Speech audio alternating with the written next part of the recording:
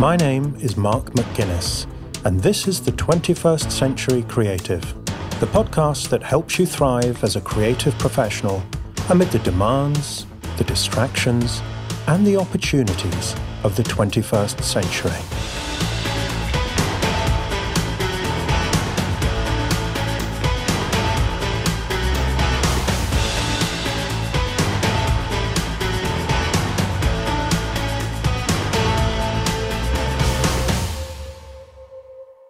Welcome to episode 9 of season 5 of the 21st Century Creative.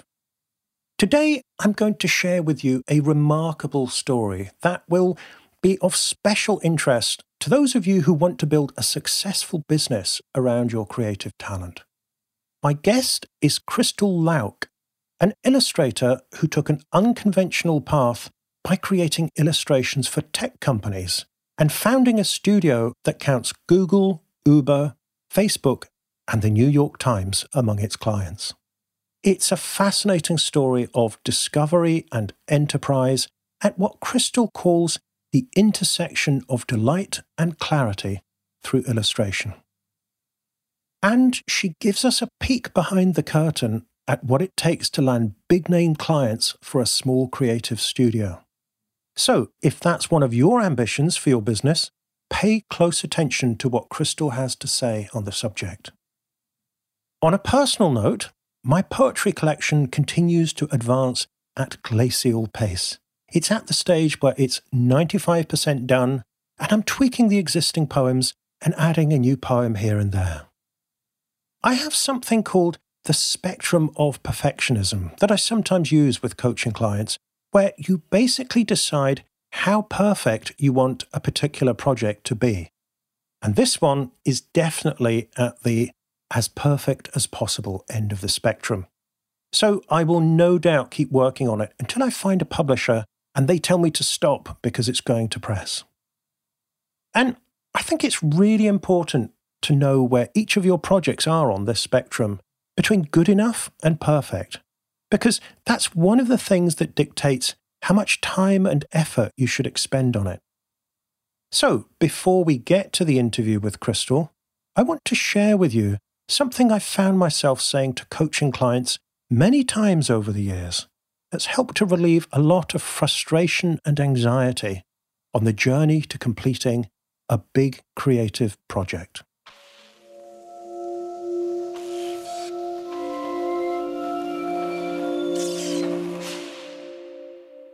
Every creative project is a revolving door. A lot of productivity advice tells us we need to stop procrastinating, beat resistance, and get things done. The Americans love to talk about shipping, meaning finishing something and sending it out into the world. This emphasis on getting things done and out to market is part of their extraordinary entrepreneurial culture.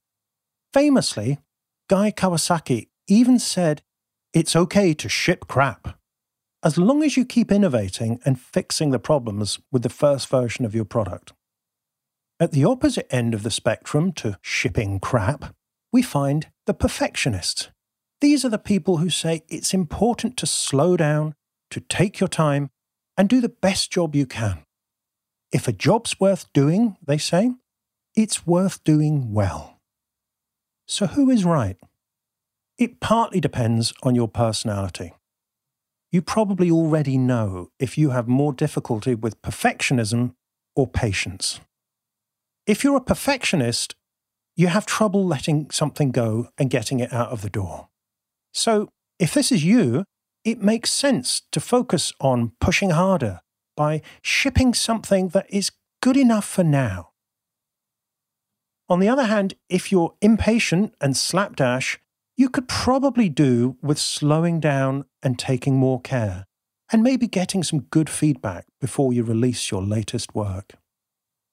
But it's not all about you. Sometimes it's more about the work itself. Because every creative project has a rhythm and a momentum of its own. Some projects naturally seem to want to move fast. For example, my book, 21 Insights for 21st Century Creatives started as a long blog post that I wrote in a single burst.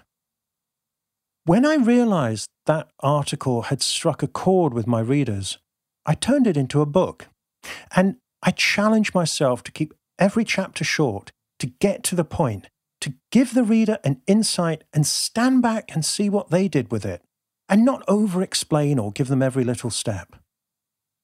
I then published it as an ebook and shared it quickly, which meant I got it into readers' hands and they got the benefit as soon as possible. My poetry collection, on the other hand, is another matter entirely. Some of the poems are over a decade old. None of them were written in a single draft, or even less than 5 drafts. Over the years, I keep revisiting the poems, reading and rereading them, spotting things I missed the first time or even the 50th time. Things that don't quite work, things that could be better, things that will help the poem to really sing. And it's not about perfectionism in the negative sense. It's about taking the time to really listen to the poems, really look at them, and see if I can bring them into the light just a little more. So, each of these 2 books has its own speed and momentum that's independent of me. It would be disastrous if I tried to rush the poetry, and pointless to spend years revising the 21 Insights book. I come across this a lot with coaching clients. Sometimes they're procrastinating and they need encouragement and deadlines to get down to work. Other times, they're in too much of a rush. They're trying to push the work or force it to completion when they really need to slow down and take their time. So, if they're struggling to find the right approach, I tell them, every creative project is a revolving door. I'm thinking about those big glass revolving doors you find at the entrance to big important glass-fronted buildings. If you're in a hurry, maybe because you're late for a meeting, and you try to rush inside by pushing the door, what happens? The door grinds to a halt and an alarm starts beeping and someone comes out from behind the desk to give you a telling off. So by rushing, you've made yourself later than you needed to be.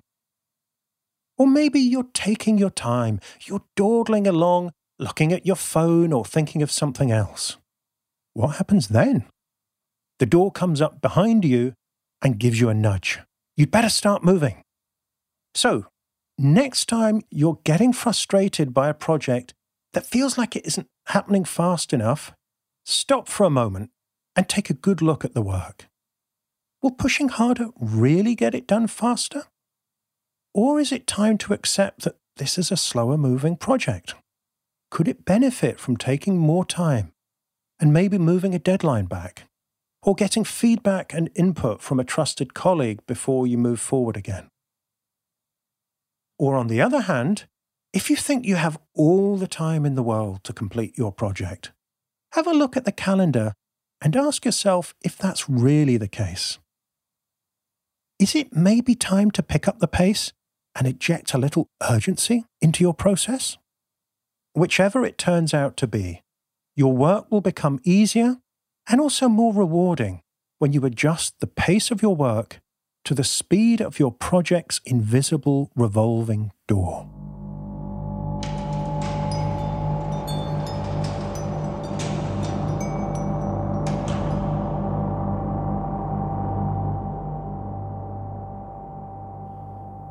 One of the themes I keep returning to in this podcast is the idea that the times we're living in are a two-edged sword. On the one hand, we're living in an age of unprecedented creative stimulation via the internet, social media, accelerating technology, and an always-on working culture.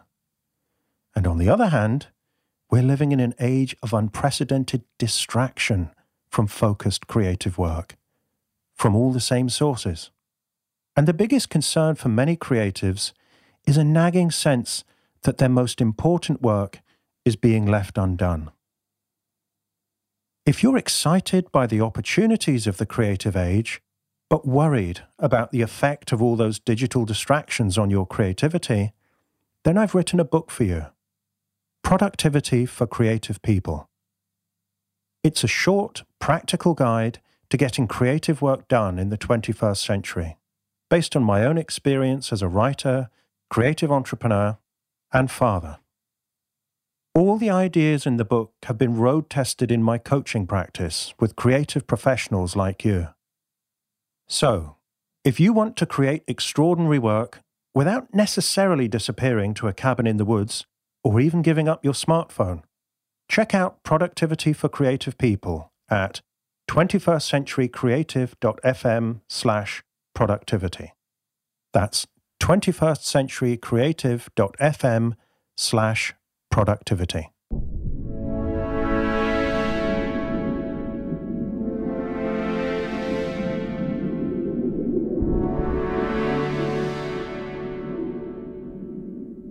When we think of illustration, probably the first thing that comes to mind is a children's book. And we've already featured a wonderful children's book author and illustrator, Nadia Shireen, back in Season 4 of the 21st Century Creative. But my next guest has found a very different canvas for her work as an illustrator. Krystal Lauk is the founder of Krystal Lauk Studios in San Francisco, and her illustrations can be found on the web pages and the apps of Google, Uber, Facebook, Intercom, and other tech companies, as well as in publications such as the New York Times and Fast Company. Krystal's work has been recognized by American Illustration, the Society of Illustrators, and 3x3 magazine.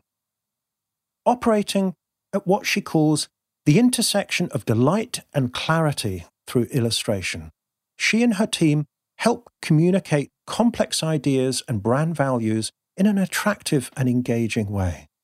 For example, they help their tech clients make their products and platforms feel more human and user-friendly, using illustrations to enhance the look and feel of websites, apps, and internal communication systems. Krystal is really opening up new territory as an illustrator, both creatively and in terms of business opportunities. So she's a great example of taking a traditional artistic skill and applying it in new ways. So I invited her onto the show to tell us about her journey as an illustrator and creative entrepreneur, from developing her artistic style through happening upon her first clients in the tech space, and eventually founding her own studio to fulfill her ambitions and serve her clients on a bigger scale. The result is a fascinating conversation about her journey of discovery, where she explains what illustration can do that other media can't when it comes to humanizing technology. She also gives us a peek behind the curtain when it comes to landing big-name clients. So, if that's something you would like to do, listen out for Krystal's advice, and I warn you, it takes a bit of courage. Whatever your own creative discipline, I'm sure you'll find plenty of food for thought in this conversation with Krystal Lauk about carving out an original path as a 21st century illustrator.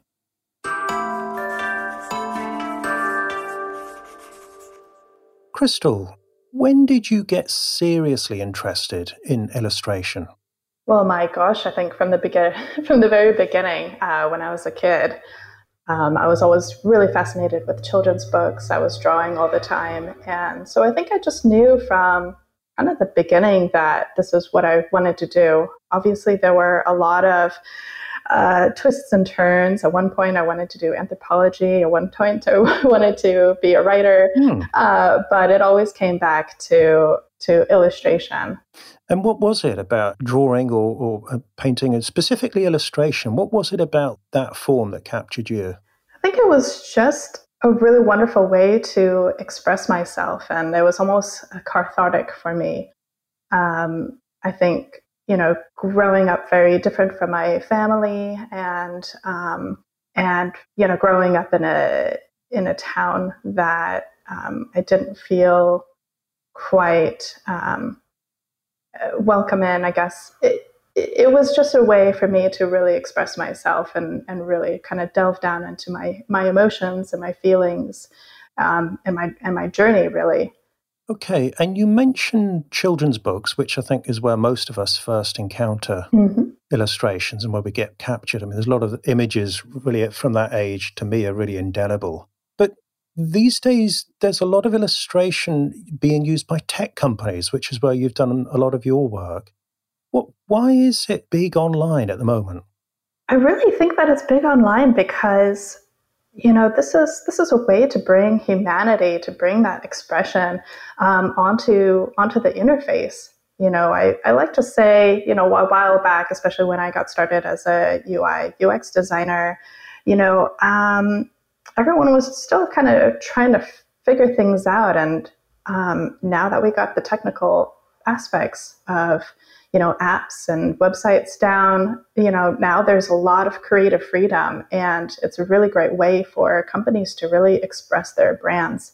And they're finding illustration to be this amazing tool to really be their voice, to express their mission and vision, and really capture their users' interest.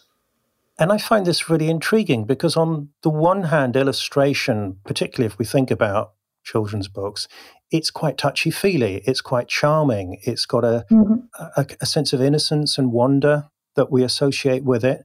Yeah, And yet, the other hand, there's an awful lot of business value for companies to get this right and to have their yeah. interface to be more engaging than the next companies.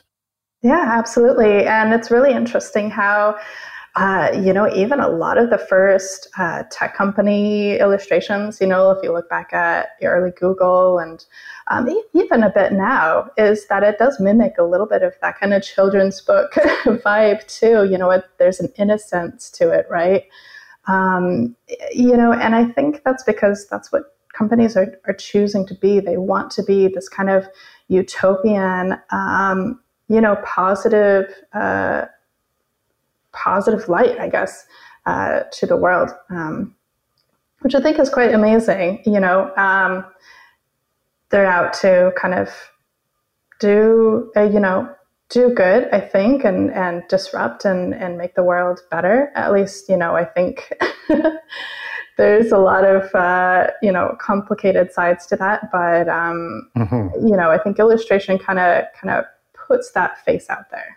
Yeah, I mean, it is a complicated situation at the moment. Certainly, I think over here on this side of the Atlantic, as much as on yours. Mm. But it not exactly sidestep that. But maybe if we focus on the potential here, and the opportunity to channel a lot of the idealism, which I'm certainly sure does go into the tech space.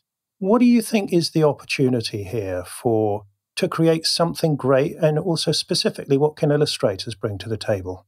I think illustration. I mean, illustrators can really bring delight and really kind of communicate a lot of complex concepts. For example, a lot of when you think of specifically product illustration, there's a lot of user flows where it needs to be engaging to the user, but at the same time kind of communicate what they need to do to get on with a certain task, a certain thing that they're trying to achieve on the app. And so you might come up with these kind of complicated and tangible uh, concepts. Um, for example, for an onboarding process, what does that look like? Or a certain kind of product feature.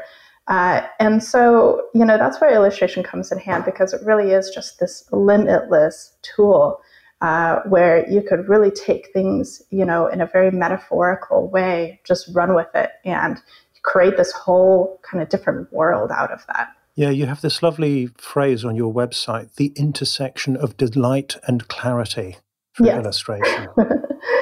Yeah, and that's pretty much, I think, boils it down. I think the biggest thing, especially for illustration and tech, is that it needs to communicate. And I think, especially for editorial illustration, which I think, that kind of runs along a lot of the same veins. That's the biggest thing, and that's our job is to communicate. It's not just a pretty picture.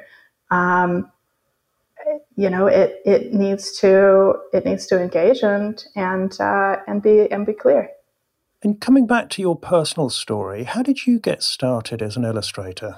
Yeah, so I grew up in Arizona, and I was going to the state university for painting and English literature. And I think a couple of years in, I was like, what am I doing? This is not really going to get me anywhere. Little did you know. Yeah, and so I knew that I needed to kind of like go to a big city, do the private art school thing. Of course, my parents were really not down for that, and so I had to somehow find a way. and I visited San Francisco a few times, and I just fell in love. And one day when I was in San Francisco, I wandered into the Academy of Art industry show, and I was like, oh wow, this is some really great work that the school is putting out. And I saw that it was a much cheaper option than than some of the schools that I was really, really into, such as like Art Center. And so I found that, okay, maybe this is a way. So, it took a lot of sacrifice, and, it took me a long time to get through school just because of financial hardship. And, but I got there. And, on my last year of school, I was still trying to figure out, okay, what avenue of illustration in the industry, do I want to pursue?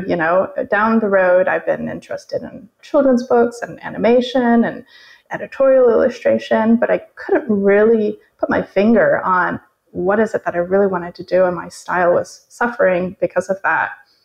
Mm-hmm. And then I met this guy who is now my husband, and he was in tech, and he had a startup. And I was like, this is the strangest world. And I was so intimidated by it. But we started dating, and it was kind of fascinating hearing more about his world. And a friend of his got me an internship at a digital agency. And at the time I was a total analog artist. I did not know a thing about Adobe Suite. And so I had to learn digital art and UI, UX design really quickly. And it kind of took off from there. At the agency, I got to learn more about how it is, working with clients and about the tech world. And I think that was kind of my first experience of, where it all started. And it's a truism about creativity, isn't it? That very often the most interesting things happen where two different worlds come together. And this is certainly an example of that. You were a complete analog artist with your artistic background, and then you're in this tech space, which is very different. What was it like making that transition? Yeah. So, at the time I was doing mostly painting or pen and ink, and I was doing these really kind of surreal, psychedelic, kind of gothic art. It's very different from what I do now. And I knew that wasn't commercially viable. But something that really inspired me was learning more about graphic design. And it's not something that I never really delved in before. And I was really intrigued by it.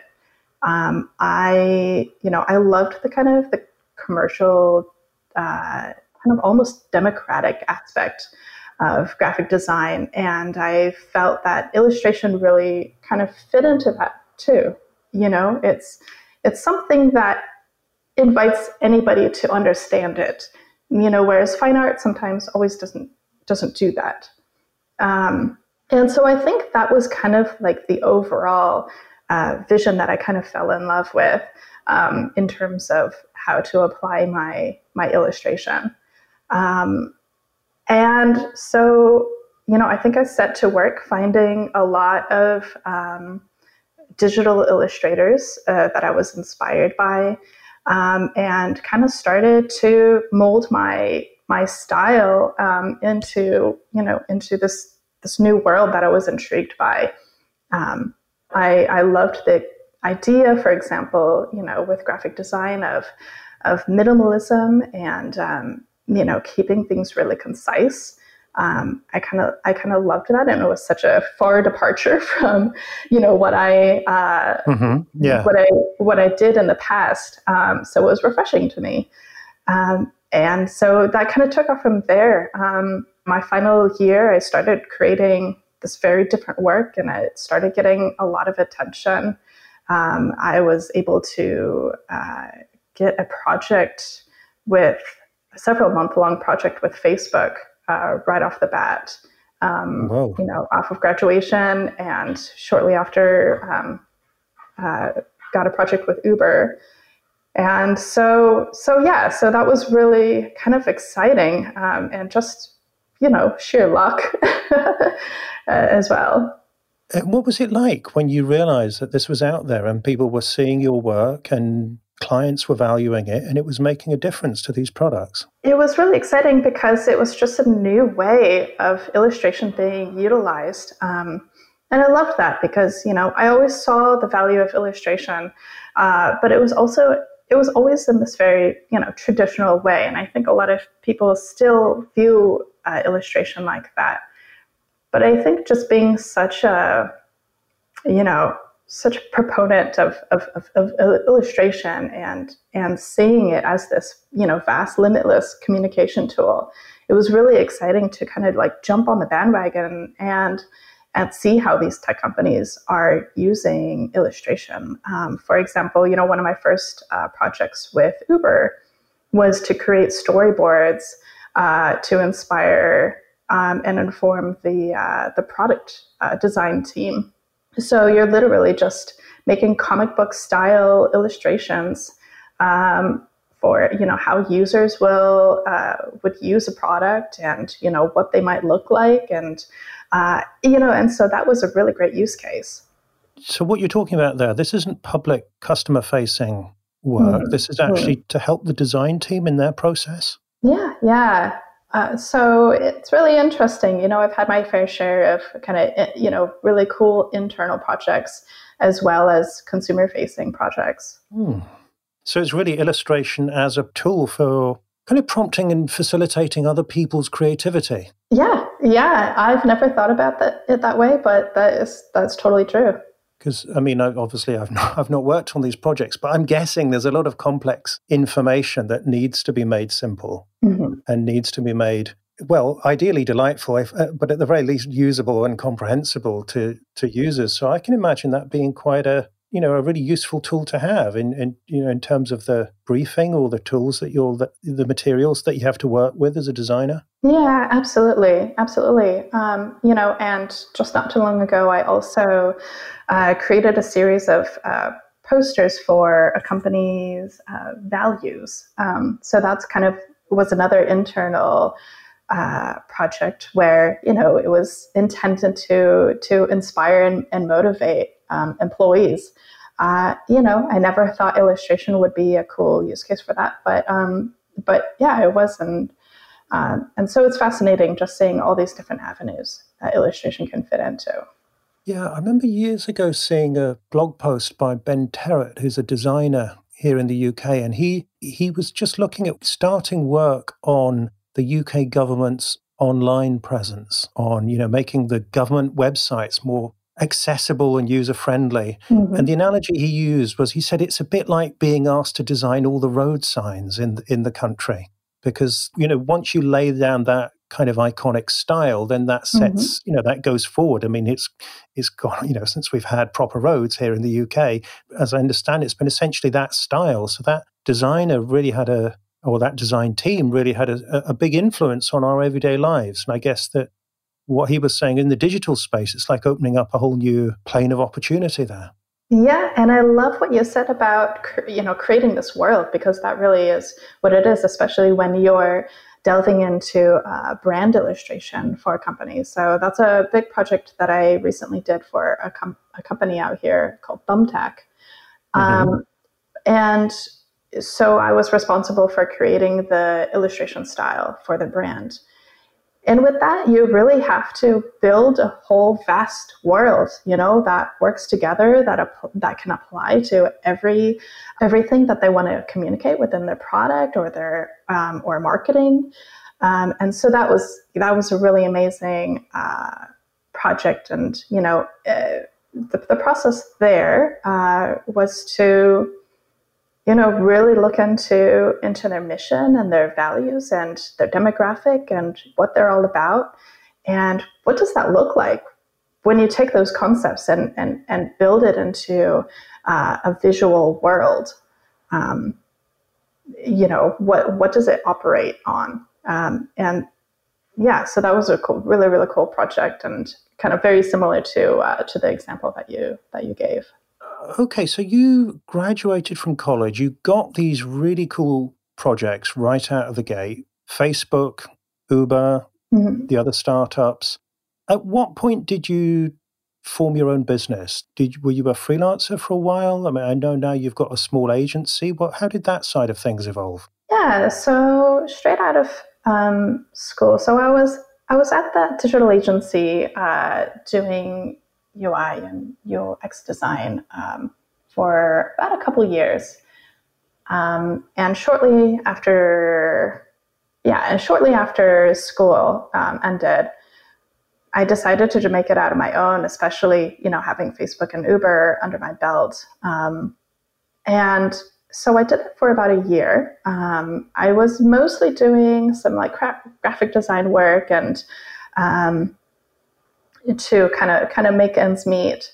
And then I got an email from a team at Google, and they were interested in bringing me on as an illustrator for Google Play. And that was really exciting. And I loved Google from the start, especially, I find them to be, they were like kind of the forerunners in bringing on illustration, especially the Google Doodles, of course, and bringing the product. Yeah. And so I was really excited by that. And so I started, I did that for almost 2 years. I was an illustrator doing a lot of illustrations for their merchandising campaigns on the Google Play Store. That was so exciting because, you got to do these illustrations for lots of different countries all around the world. And so, I learned how you needed to be culturally sensitive in your illustrations, and,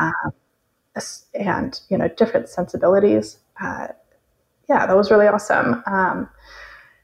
But I was really kind of wanted to kind of get out of the big kind of bureaucracy of a big company. I was kind of a full-time contract worker there, which wasn't the greatest setup for me. And so I ventured out on my own, and it was scary at first. And I had one client, coming out of the door.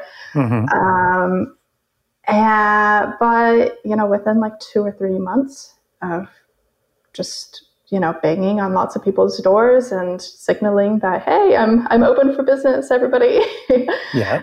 Work started flowing in.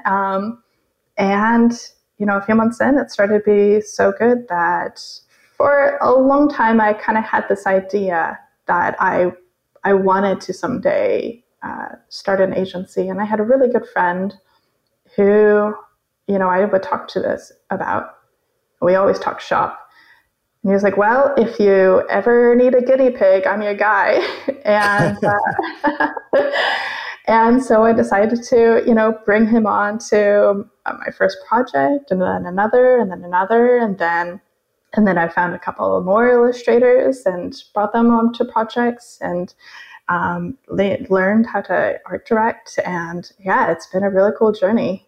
And what would you say has been the most challenging aspect of running the business? I think the most challenging aspect is, sometimes you do have the droughts, right? It's an absolute roller coaster of a ride.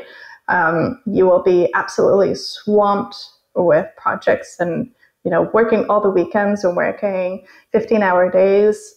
and then there's nothing. And Yeah. during the times where there's nothing, you start panicking and thinking, oh my gosh, this is it. I'm done. Yeah. But you just have to realize that there is always ebbs and flows. And I think the biggest lesson that I've learned is to just calm yourself down. Things will happen. Trust the universe. Just continue putting yourself out there, and things will happen. Yeah, I like the way you say trust the universe and continue putting yourself out there. So we're not sitting there, saying that you trust and they will come to you. You are actually reaching out and making this happen, right? Yeah, absolutely. A way that I like to think about it is, everything can be a spark of opportunity. It's just the way that you look at it. And Mm-hmm. so, I go to a lot of networking events. I email lots and lots of people that I'm interested in working with. I follow up with them and follow up with them again. um, I obviously doing podcasts like this. It helps as well. Mm-hmm. And so, yeah, like anything worth doing, it just takes work. And and I think, one of the biggest lessons that I learned is always be signaling that you're open for business, that this is what you do, that this is something that you're really passionate about. And people will see that, and I think it will intrigue your potential clients, that this is your world, and this is something that you have this great knowledge about, and and signal how you can help them. That's the biggest thing. It's a business need. Okay, so how do you signal then? So I think I always, reach out to someone. Hey, like let's grab a coffee. I would love to, hear more about your company and how illustration can fit into that. Um, uh, you know, and uh, and so I think people really respect that. Just a chance to kind of like sit down and brainstorm, and just make a conversation out of it.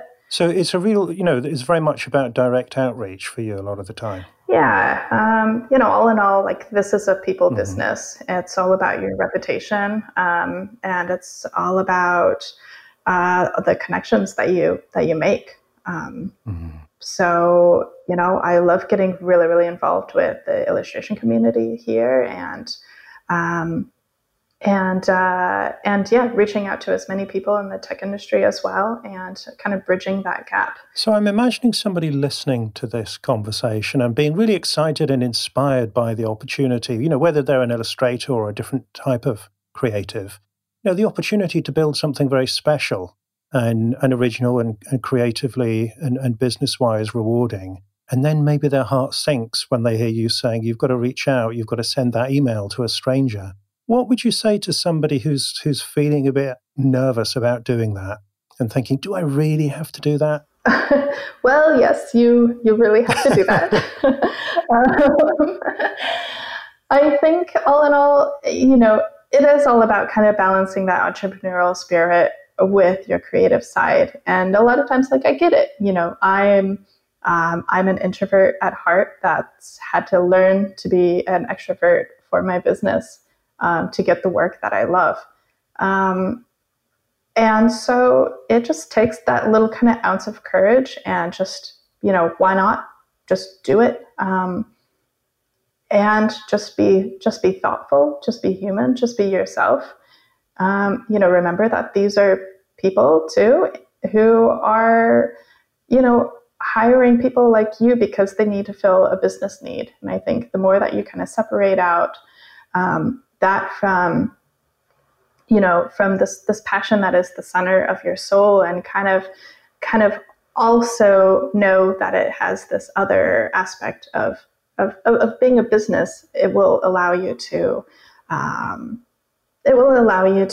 do more things like outreach. I love the way you say that you're an introvert who's learned to be more of an extrovert, because I mean, I can say I'm Yeah. absolutely an introvert on on any kind of scale that you would care to mention. On top of that, I'm a poet, and even worse than that, I'm British. And so what I say to clients sometimes is, well, look, if I can do this, then you can do it. I mean, there are some people who are quite happy doing it, but a lot of creatives are introverted because we gravitate to doing things that take a lot of solitary concentration to get it done.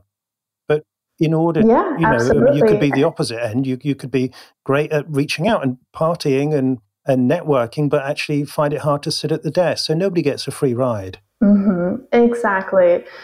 So, and you have to keep that introverted part of yourself, as you said, it would be hard to sit at the desk all day and, really delve in and focus and get in the zone if you're just extroverted all the time. And so there's a time to be introverted and observe and be in that world.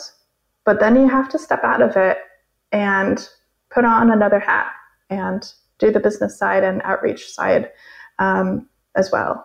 And how do you manage that transition, or those two roles, so that they don't interfere with each other? It's difficult, and sometimes they do, and it takes a little bit of discipline, to be honest. I think just knowing how to manage your time. A great thing for me is to set aside, specific amounts of time that I'll commit to outreach. And you almost get into a particular kind of zone when you do that. And then, if you have a whole day where you don't have any meetings, you don't have any events, or you don't have any, times when you're talking to strangers on a podcast, then that's your time to, really kind of sit down and be your introverted self and really delve in, get into that, that yummy kind of zone time. Yeah, I really like that idea of, that you can get into the outreach just as much as you can maybe get into flow when you're doing a piece of illustration. I think it's David Allen who says somewhere, if you batch all your most difficult phone calls, then you don't have to work yourself up to make the call every time. You work yourself up to do the first one, and then you do that, and then you do the next one and the next one and the next one while you're in, uncomfortable phone conversation mode. And then you've blitzed through it, and Exactly. You've got the rest of your day or the rest of your week even to get back to doing the things you enjoy the most. Exactly. Yeah, and I think the interesting thing about business, I think that's the hardest thing about business and building your own business, running your own business, is not so much, how to fill out W-9s or whatever. It's, or budgeting or, what have you. It's actually the psychological part of it and the hat switching that's going on. Yeah. It just takes work. It just takes, discipline. Yeah, a bit like the artistic side of things, huh? Because, if it was not emotionally demanding to sit there and produce brilliant illustrations and learn the skill, or to write a book or whatever it would be, a lot more people would be doing it. Yeah. And it's the same on the business side, that very often the emotional, what Seth Godin calls the emotional labor, is the hardest bit. Yeah, exactly. Oh, I love Seth Godin. Yeah, he really kind of inspired me into this world as well. And he can turn a phrase too. So, okay, yes. So we've talked about some of the, the really hard things, the roller coaster of, feast and famine, to mash up the metaphors a bit, the fear of reaching out, overcoming introversion, and so on. Now, tell us a bit about what makes it really worthwhile when you're your own boss and you've got your own company and you're doing the work you love to do. I think the whole, to kind of expand on the metaphors, just the whole rock gathering moss bit is so fulfilling and so gratifying. When you're starting out so small, like I said a couple of years ago, starting off with, one client, and then building that up and building it up more, and then having these clients that come to you over and over and over again. That's the most gratifying thing, that I did a good job and they trust me and they respect me. And that's just the best. And it's just something that you have control over. What you put into it is what you get. And so that's something that I love. And you never know what's going to come into your inbox. It's always an amazing surprise. I obviously loved the security of a full-time job, but there's something just so exciting about like not quite knowing, what the upcoming months are going to hold for you. What clients are going to come through your door, what exciting projects you're going to get. There's so much variety and so much to learn too. With every company that I take on, that's vastly different. You're learning about what they do and what they're trying to do for the world, and what they need. And sometimes it requires a different style, a different way of thinking. And so that's the most exciting part is just the variety and growth. I guess this is if you like, the opportunity dividend that you get paid if you reach out and you put yourself out there. At some point, word gets around, people notice what you're doing, and then they start coming to you. And as you say, you wake up and there's a nice email in your inbox with an opportunity you would never have thought of. I think the most gratifying thing is when, an email starts with, "Oh, so-and-so referred me to you." Yeah. Like, yes, that's the best. Okay, so staying with the tech world for a moment, because, this is something we were talking about earlier on before we started the call, is I think there's a lot of good effort going in to encourage women to get more involved in tech, particularly on the coding side, the technical side of things. What's it like as far as illustrators are concerned? How's the gender balance there? Well, I think from my point of view, when I think about the community of illustrators that I have here, I think that it feels equal parts men and women. I think a lot of the sensibilities might be a little bit more male oriented, but all in all, I think it feels okay for me. I see a lot of amazing effort, and I see a lot of women empowered art being done by women as well. That's really inspiring, really cool. I'm part of a co-working space here called The Wing. They have locations all over the world, really. And so, I think that's a really great way to kind of, get into the female community and see what a lot of, women are doing and how they're leading. And, that's always really inspiring. Obviously a lot of the users are going to be female, so it makes sense to have that diversity represented in the teams that are actually creating the product in the first place. Oh yeah, absolutely.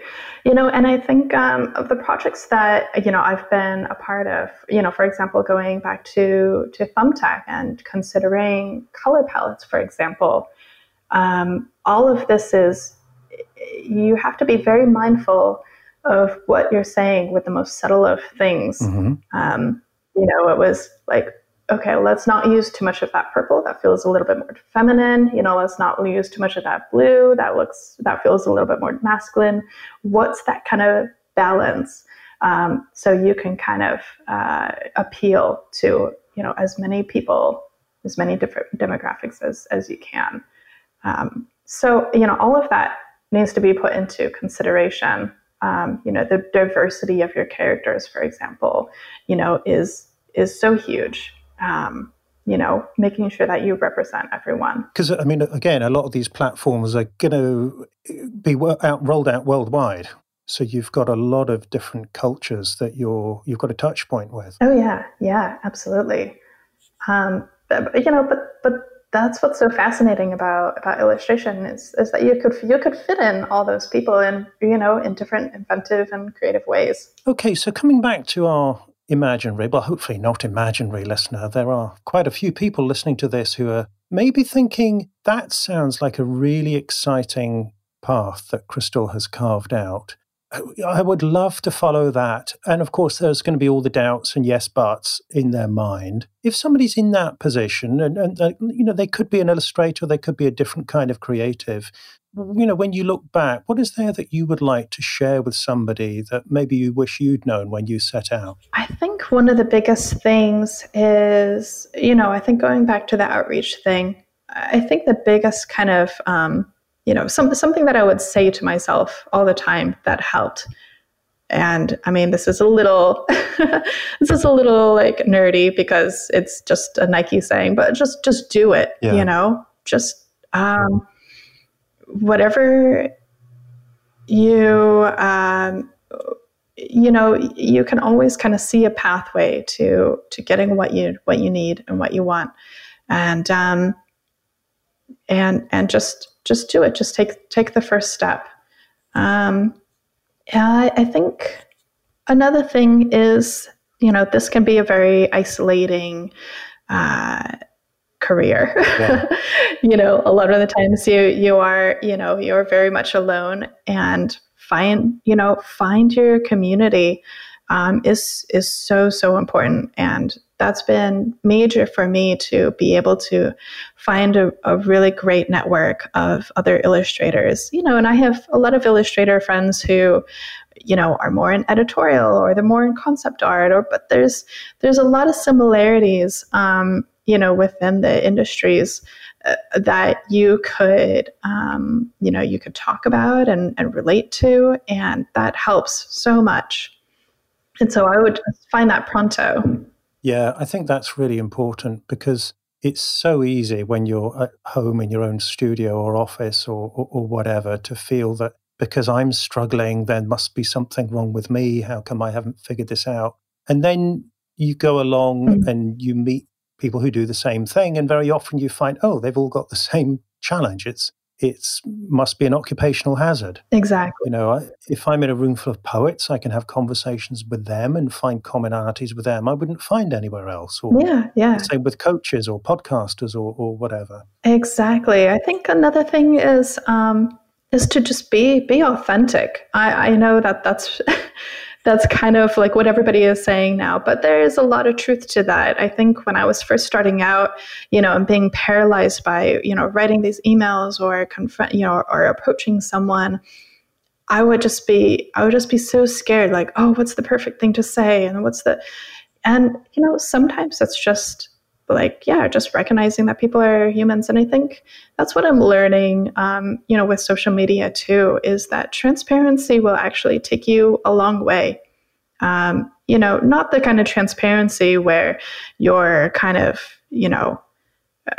making someone carry a burden. That's not what I mean. But being more just yourself and not being afraid to, to be quirky or share your ideas or, be you. Yeah, because, circling back to what we were saying earlier on about different worlds coming together, I get a real sense that your quirkiness, your difference from your clients' worlds is actually really key to the value that you deliver for them, that you are outside of their tech mindset and you can look at things maybe from more the user end. Yeah, especially, I'm in you're in the business of creating an emotion and expression. And so you have to show that side of yourself. And that's actually the most intriguing part, even though it's kind of the most challenging and vulnerable place, right? Yeah, because if you don't feel it, they won't feel it. Exactly. Okay, so talking of next steps and reaching out, I think this would be a good time, Krystal, for you to share your creative challenge with the listener. So if this is the first time you've heard this show, this is the point of the interview where I ask my guests to set you, the listener, a creative challenge. So this is something that you can do or get started on within 7 days of listening to this conversation, and that will stretch you creatively, professionally, and very likely personally as well. So Krystal, what's your challenge? So my challenge is, you have that client in your mind that you would really, really love to work for. For example, mine was the New York Times. I heralded the New York Times so much. I really, really wanted to do a project with them. And so, for my example, I booked a trip to New York and I emailed as many art directors as possible at the New York Times and some other publications, and just wrote, "Hey, I would love to work with you guys. Here's my portfolio. I'm actually, we'll be in New York this week. Let me know if we can set up a time to meet, for coffee." And you reached out to enough people, and I got a response, and got to meet with an art director at the New York Times, and a couple months later, got a project from them. So I inspire you to kind of do the same. Maybe not take a trip to New York, but just email that client that you've been wanting to, that you've been paralyzed about. Just be you. Just write a thoughtful email. Show your portfolio and why you want to work with them. And if you don't hear back from them, in a couple of weeks, follow up, because that's kind of the secret sauce as well, is following up. And yeah, that's it. I hope it works out, and good luck. I love this, Krystal, because from the outside, someone could see you in the New York Times and think, "Oh, it must be nice for her. I wish I could be in the New York Times." But this is the bit that we don't see, isn't it? This is the nerve-wracking bit, or the boring bit. We've already emailed maybe half a dozen art directors, not had any responses, and you think, well, maybe I won't send any more. But actually, if you persist and if you follow up, like you say, that's when you only need one person to say yes and have coffee and come up with a commission, and something magical's happened. And that is the key word, actually, is persistence. That is, I think, 60% of this job is being persistent and, reaching out to that potential client, following up a couple of weeks later, couple months later, follow up with new work. And then a couple months later after that, follow up with more work, and just keep emailing until you get a response. Wow. I can feel the fear down the pipes from iTunes, people listening to this and thinking. Yeah, well, and I was there too with that fear. So yeah, well, that's great, but you're doing it anyway, right? Yeah. And also, could you maybe just say a little bit about how to make an email that's going to connect with them, rather than, because everyone's fear, I know, is going to be, well, I don't want to be annoying, I don't want to be spammy. How do you craft an email that is more likely to get their attention and get a response? Yeah, so first of all, it needs to be concise. Nobody's going to read 2 paragraphs of what you want to say. So you need to be concise. You also need to be very personal, because the reality is that a lot of these people get spam emails from different agents, what have you. So a way that I like to do it is, "Hey, I really loved that illustration that you commissioned, for this one article," or something like that. Do a little bit of research before, so you know what to write. Obviously, tell them what you're about in like a nice, concise sentence. For me, it's I specialize in brand marketing and product illustration. And obviously a link to your portfolio, a couple of images that show, that relate to what they do, always helps. And and that's it. And just be personable. Brilliant. Thank you, Krystal. That's a great challenge and a really enlightening interview. So if somebody's listening to this and they would like to know more about you and your work, where should they go online? Just to my website, KrystalLauk.com, or you could really find me on Twitter or Instagram, just with the same handle, just my name, Krystal Lauk. And that's Krystal with a K, and Lauk is Lauk. And obviously, as usual, we will put all the notes in the in the show notes for this episode. So, Krystal, thank you so much. I've really enjoyed this, and I know my listeners will enjoy it too. Well, thank you so much for the honor.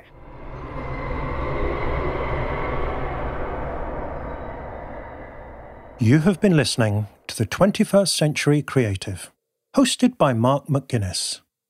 You can find the notes for today's show, as well as all the backlist episodes of the podcast, at 21stcenturycreative.fm.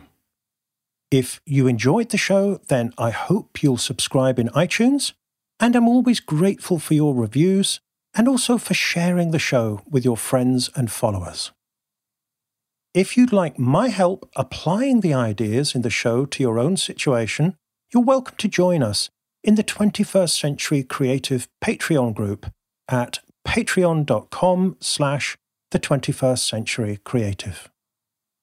And if you are an experienced creative and you're curious about getting my help as a private coaching client, then the first step is to go to 21stcenturycreative.fm/coaching questions and answer the questions on that page. And I'll be in touch with you as soon as I've reviewed your answers. Thank you for listening. I hope you'll join me again soon.